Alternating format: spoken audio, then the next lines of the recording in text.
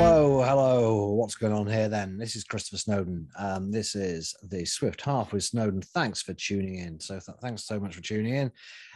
Delighted to have your company. I don't think you'll regret clicking on whatever link you clicked on to get here, because we're going to talk today particularly about the most pressing issue facing the country, and that Partygate. No, inflation. With a former colleague of mine, very respected independent economist and former chief economist at the IEA, Julian Jessup. Hi, Julian. Hi there. How everybody? Okay, as I say, I want to talk to you about inflation. Now, I'm one of the apparently few people, a tiny band of monetarists, we described it as in the Telegraph recently, who did see this coming. And I have actually, for the last 18 months or so, been cutting out bits of newspaper. This is rather petty. I don't know what I thought I was going to do with it, but it was more to remind me of the timeline of this. So David Smith in the Sunday Times, who I'm actually a big fan of, I think he's one of the best economic writers out there. He didn't really nail his colours to the mast, and in a way I was a bit surprised he didn't, and didn't say, at least a year ago we have got some serious inflation down the line. But if you look at the headlines from some of these articles I've been clipping out over the course of only the last year, first one's from May 2021, we've got growth is back, and so is the great debate about inflation. And he says that businesses are warning that they've be facing a lot of cost rises. However, he says most economists, in contrast, are relaxed about inflation, but not all economists. Tim Congdon and his fellow monetarists think it is heading noticeably higher. Then we get to a few months later, there's a real risk that the inflation cat is out of the bag. Get to what must be October, a scary Halloween story on inflation and interest rates. November, the bank may simply be a bystander as inflation rips. And then much more recently, rampant inflation lets the bank's hawks take flight. So my first question is, why did so few people see this coming? Because it seems to me that, when you've got a central bank printing huge amounts of money, even people who never studied economics can tell you that that is likely to lead into inflation. Yeah, I've been struggling to understand why people miss this as well. I think there are basically two explanations. First of all, it's sometimes even easier to explain inflation in terms of whichever prices happen to be going up the most. So people can say quite easily, well, inflation's high because there's the Russian invasion of Ukraine has pushed up energy prices or wheat prices, or, people can point to other particular prices that are going up. And I think that's quite an easy thing for people to understand. I think also monetarism, if I can put it like this, isn't very trendy. I think a lot of the people that would call themselves monetarists would probably admit this, not sort of, progressive lefties and so on. They tend to be a bit old school. Often they're associated with the policies of previous unpopular leaders like Margaret Thatcher. So when people stick their hands up and say, I'm taking a monetarist perspective on that, it carries an awful lot of baggage with it. Even amongst the economics community, I think monetarism has fallen out of favor, because even though the basic ideas are quite simple, some of it is quite complicated in practice. You may have heard this sort of identity of it, as it's called, which is MV equals PT. So the amount of money times the velocity of circulation equals the average price level in the economy times the number of transactions. So that sounds simple enough, but there are lots of question marks, for example, about what happens to the velocity of circulation of money. So it might be that you can print loads of money, but if that sticks in people's bank accounts, as it did in the wake of the global financial crisis, that doesn't necessarily lead to inflation. So even at a technical economic level, there are some reasons here to be a little bit skeptical of simple monetarist approaches. But what we've seen over the last couple of years is an ideal test case. What happens when central banks continue to pump in huge amounts of basically free money into economies that are recovering quite strongly and already running into supply constraints? The result has been inflation. With hindsight, I think most people recognize that's what's happened. And as you say, actually, there are quite a few people who a year ago were warning that this is exactly what the outcome was likely to be. Yeah, I mean, you say most people recognize that that's what happened. And there's a good article in the Telegraph by Ambrose Evans Pritchard titled "The Monetarists Were Right About Inflation, but now they have a very different warning." We'll come on to what that warning is in a bit. But actually, if you read a lot of the articles in the BBC about it, they don't mention the quantitative easing or money printing at all. They just say this is basically the result of, rather vaguely, they say the pandemic and the war. But of course, inflation was going up well before the war. Do these people who think it's just oil and gas prices, do they think that when oil and gas prices go back to normal, there'll be deflation? Well, it's hard to say. I know what you mean. I share your frustration whenever I see an explainer, particularly from the BBC, but for many of the so-called mainstream media channels, I get frustrated that they say the obvious things. Prices are going up because energy prices are going up. Whereas if there was no growth in the money supply, it may well be that energy prices go up, but other prices would fall to offset that. So it's not just enough to focus on the individual prices that are rising the most. You need to explain why the overall level of inflation is higher. And that's where you need to fall back on the money supply. I think amongst the better economic journalists, there is a recognition that this is something to do with monetary policy as well. And obviously the Bank of England and other central banks have got a lot of criticism recently for having kept interest rates too low. That the criticism isn't necessarily couched in terms of what they did to the money supply, but there is at least a recognition that monetary policy has been too loose for too long, and that central banks therefore have a lot of catching up to do. They've lost credibility. They've fallen behind the curve in the market jargon, and they need to catch up. Now, not everybody is expressing that in monetarist terms, but at least people are recognizing that part of the reason why inflation is so high is because central banks kept interest rates too low last year and also continued to pump in money into economies even well beyond whenever it was needed. One of my favorite sayings about inflation is that printing money doesn't create inflation. Printing too much money creates inflation. Do you agree with that? And can you explain to our viewers what it means? Well, that's right. If you think about a fixed amount of money in the economy, and imagine that there's a supply shock. So, we get a drought and there's, not as many potatoes as there would otherwise have been. Obviously, the price of potatoes would go up. But if there's a fixed amount of money in the economy, then, people will have to have less money to spend on other goods and services. So the prices of other things will go down. So unless central banks accommodate some sort of shock by printing more money, all that shock is going to do is change relative prices. So in my example, potatoes become more expensive, but, people spend less on something else, whatever else that might be. So in order to get a prolonged period of higher inflation, it's not just enough that some particular prices rise. You also need central banks to accommodate that by providing the additional money that allows prices to rise across the board. And that, as I say, is very much what we've been seeing. The question is, could the central banks have done anything more about this sooner? I think they definitely could in two ways. One is directly through the settings of monetary policy. If interest rates had been higher, but in particular, if monetary growth had been slowed sooner, that would have reduced the amount of inflationary pressure in the economy. But also credibility and expectations are really important here, even in a monetarist model. If you believe that an injection of money from a central bank is going to be permanent and the central bank isn't that bothered about inflation, then that's far more likely to lead to inflation now than if you think that injection of additional money is only temporary.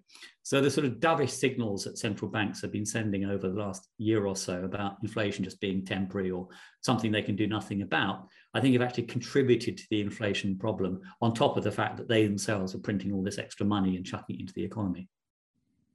Playing devil's advocate a little bit, but also because I'm not quite sure about this myself.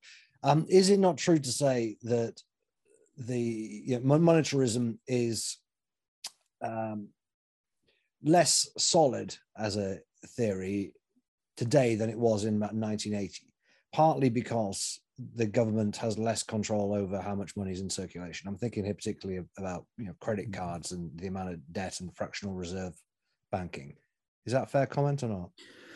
Well, I think certainly, if I go back to that equation I mentioned earlier, so MV equals PT, central banks can largely control M, the amount of money in the economy. So even if the money being created by the private sector fluctuates, the amount of money created by central banks can fluctuate to offset that. So the overall amount of money in the economy is still something that central banks by and large control. What they can't control is some of the other elements, particularly the velocity of circulation. So they can inject enormous amounts of money in the economy, but if it simply stays in people's bank accounts, then it's not going to be inflationary. And that relationship between the amount of money and the velocity of circulation is very uncertain. That's one of the reasons why sort of naive rules that monetarists used to believe in, like targeting a particular growth rate of sterling M3 or whatever else might be, tended to break down, because there's a missing link in the chain, which is what happens to the velocity of circulation. So it's not quite as simple as saying that if banks control the money supply, they can control inflation. But over the longer run, then there is clearly a link between the amount of money in the economy and the level of prices. And we've seen that obviously demonstrated over the last couple of years, but in any another set of examples you like to choose from history where there has been very high inflation, it's always been accompanied by very rapid growth of the money supply. So even if some of the details are hard to nail down, I think there's no doubt that the amount of money in the economy is probably the single most important factor in determining the price level, and therefore changes in the two explain what's happening to inflation as well. Yeah, that's a very good point about the velocity of money. And, in a way, monetarism took a bit of a hit after the financial crisis, because a lot of monetarists, including people like Tim Congdon, were predicting a high inflation. I think Andrew Lillico lost a bet, actually, to Jonathan Portes on this. And it was, as you say, because the money was just being put into into banks to, balance the books, or people were just keeping it because they were nervous about spending it. And I mean, we still got 5% inflation actually over that period after the financial crisis. People forget it. It did go well above 2% for a while, but obviously not to the kind of levels we're seeing now, certainly not hyperinflation. But as you say, there's some very important differences between now and the wake of the global financial crisis. And one is actually the sheer scale of quantitative easing or money printing that's taken place. It's an order of magnitude more this time around than it was in the wake of the global financial crisis. Also, of course, in the wake of the global financial crisis, the financial system was completely dysfunctional. A lot of the money just stayed within the financial system when it was injected.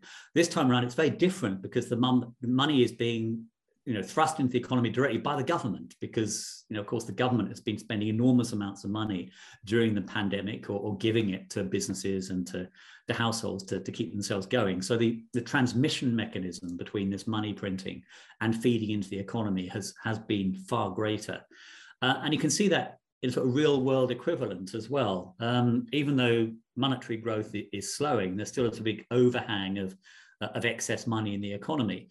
And a lot of that actually shows up in household savings. In aggregate, the household sector has built up huge savings during the pandemic. Now, obviously, I'm careful to say in aggregate, because that doesn't apply to a lot of the very low income households who are struggling the most with their fuel bills. But there is a lot of potential spending power in the economy still as a result of all that money printing over the last couple of years.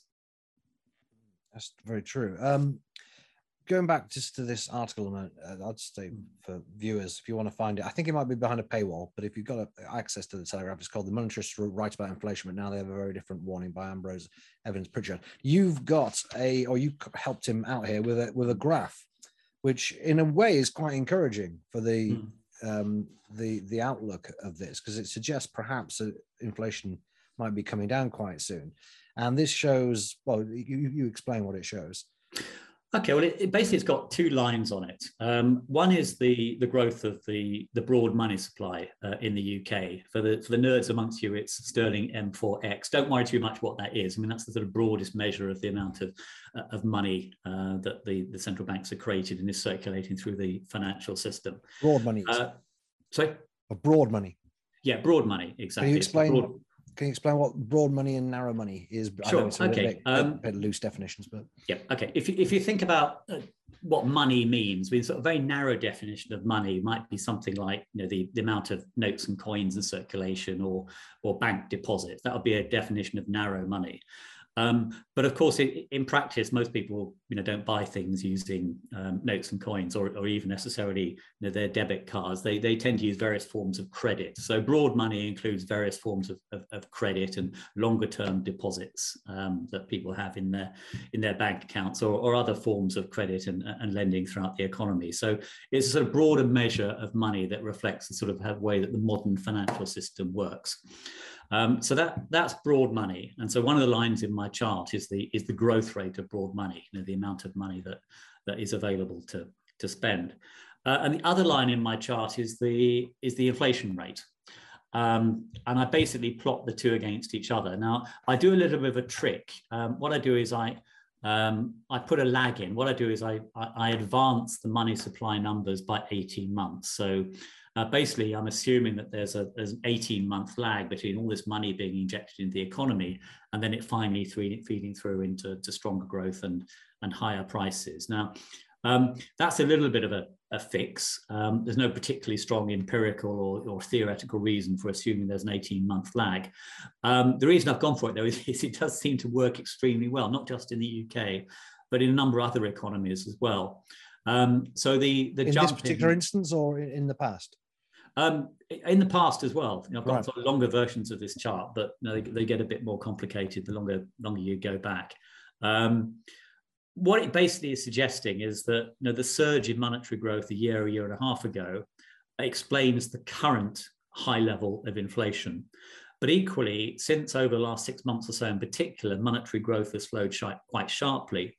That suggests that inflation, consumer price inflation, is also going to slow quite sharply over the next year or so. And on the basis of my chart, inflation is probably going to peak around about 10%, as people expect, but then fall back towards maybe 3% by the middle of next year. Now, as I say, this chart is more sort of a teaching device or something to provoke conversation rather than something I'd want to die in a ditch to defend. But I think it does illustrate the point very well. And I've been looking at other countries as well. There's been a lot of discussion recently about why inflation is still so low in countries like Switzerland and Japan. I think actually in both countries, inflation there was only 2.5% in April. Now, there are a lot of particular local factors in both of those countries, but the one thing they've got in common is that they see much lower rates of growth of their broad money supply. And again, if I draw similar charts for them, I get a similar story, that the pickup inflation that they've seen is consistent with the pickup in monetary growth they had a little bit earlier. But equally, their inflation rate should drop back probably towards zero over the next year or two as well. So that doesn't sound too bad, peaking at 10%, coming down 3% sometime next year, fairly early on. What's the dark warning that is mentioned in this article then? Monetarists are smug about being right, but they're concerned about the future. Well, I think there are two things to be concerned about. And first of all, the point flagged up in the Telegraph article, I know that Tim Congdon and others are very concerned about this, is the possibility that monetary growth might actually be too weak. Obviously, the rapid growth of money supply over the last year or so has supported economic growth. I mean, unfortunately, it's also ended up boosting inflation, but it has prevented an even deeper recession than we would otherwise have got. But with monetary growth now slowing very sharply and potentially even turning negative, there is a risk that, yes, inflation comes back under control, but the economies get tipped back into a deep recession. So that's one concern. There's also a concern that even though monetary growth is slowing, you've still got this huge excess amount of money in the economy as a result of a year or two of double-digit growth.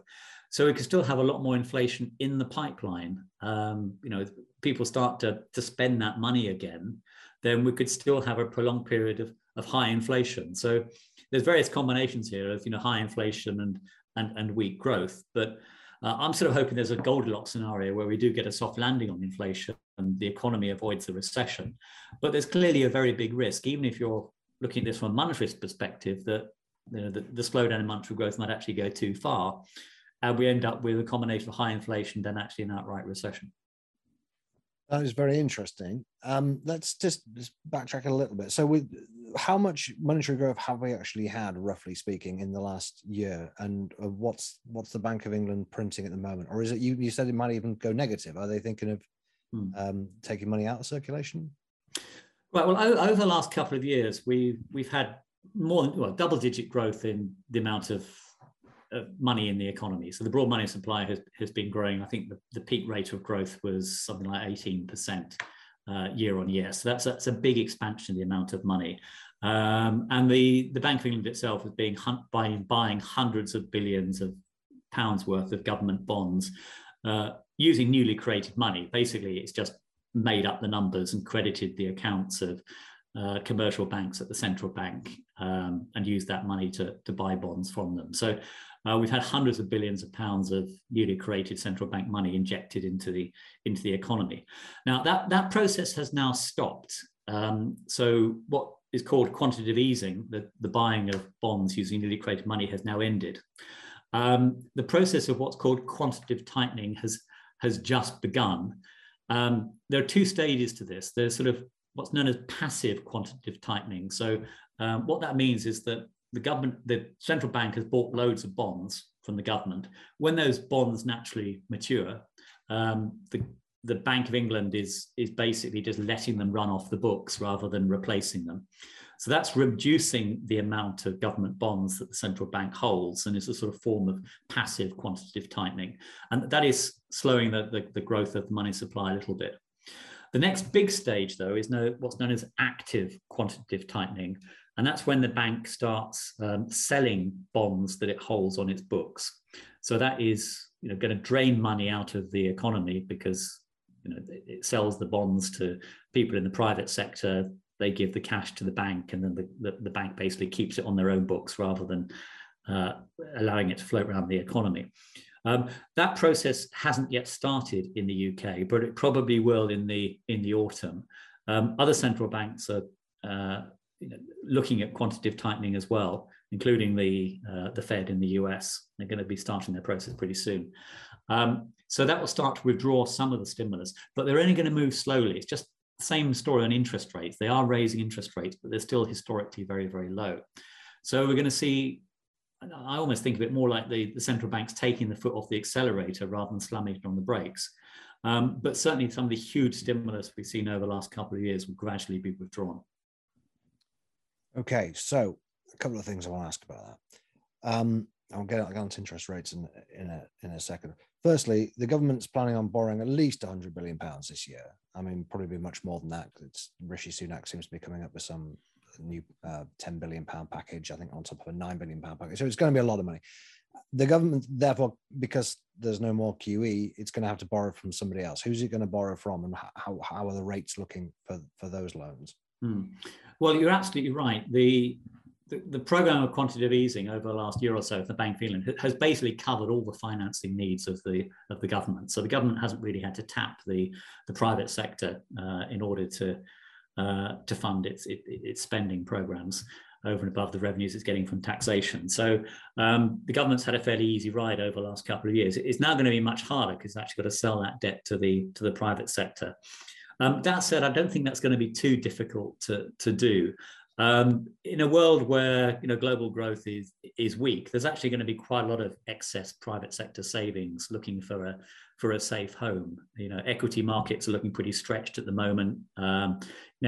Commodity prices have probably peaked, and so government bonds might be a reasonably attractive investment. What kind of interest rates can we offer them? Bearing in mind inflation's going to 10%, people are going to want more than the measly kind of rates that we've been traditionally giving them for the last 20 years. True. I mean, it's a mystery actually why government bond yields are still so low, despite what's happening to the current level of inflation. So, most governments can still borrow at somewhere between 1 and 2.5% to 3% over a 10-year period, even though inflation is going to be far higher than that.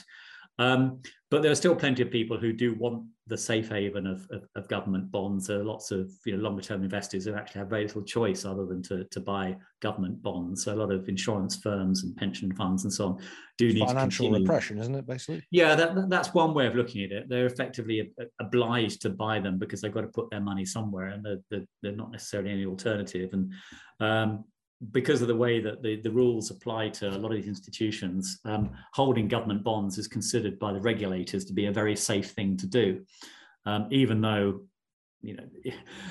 you and I know that the returns you get are going to be negative in real terms. At least you're not going to lose your money because you're always going to get paid back by the government in some form or another, which isn't necessarily the case for an equity investment. So there's various reasons why lots of institutions will still want to hold government bonds, even though they're expecting to make a negative real rate of return on them, because at least the nominal value of the capital is safe. So interest rates will probably remain low. If they do rise, I don't actually necessarily see that as a bad thing. It depends why they're rising. If they're rising because economies are stronger, and there's more demand from competing uses in the private sector for capital, and therefore the government has to pay a bit more as well. I think that's not necessarily a bad thing. I also think it's good sometimes that governments get a bit of a reminder that they can't take cheap money for granted, that there is a danger that the governments always believe they can borrow at very low interest rates. Then that one of the obvious constraints on profligate governments that are being taken away. So if the government ends up paying a bit more on its debt, I don't think that's necessarily a bad thing either for that reason. Might teach them a lesson, perhaps. I wonder. But let's talk about the Bank of England interest rates. Obviously, apart from tightening the money supply, the obvious thing the Bank of England does to deal with inflation and try and keep its promise of keeping it around 2% is putting interest rates up, and it hasn't really. I mean, 1% interest rate going up against a 9% inflation rate is a joke, right? I mean, I think last time inflation rates were anything like this in the early 90s, interest rates were 15%. Yeah.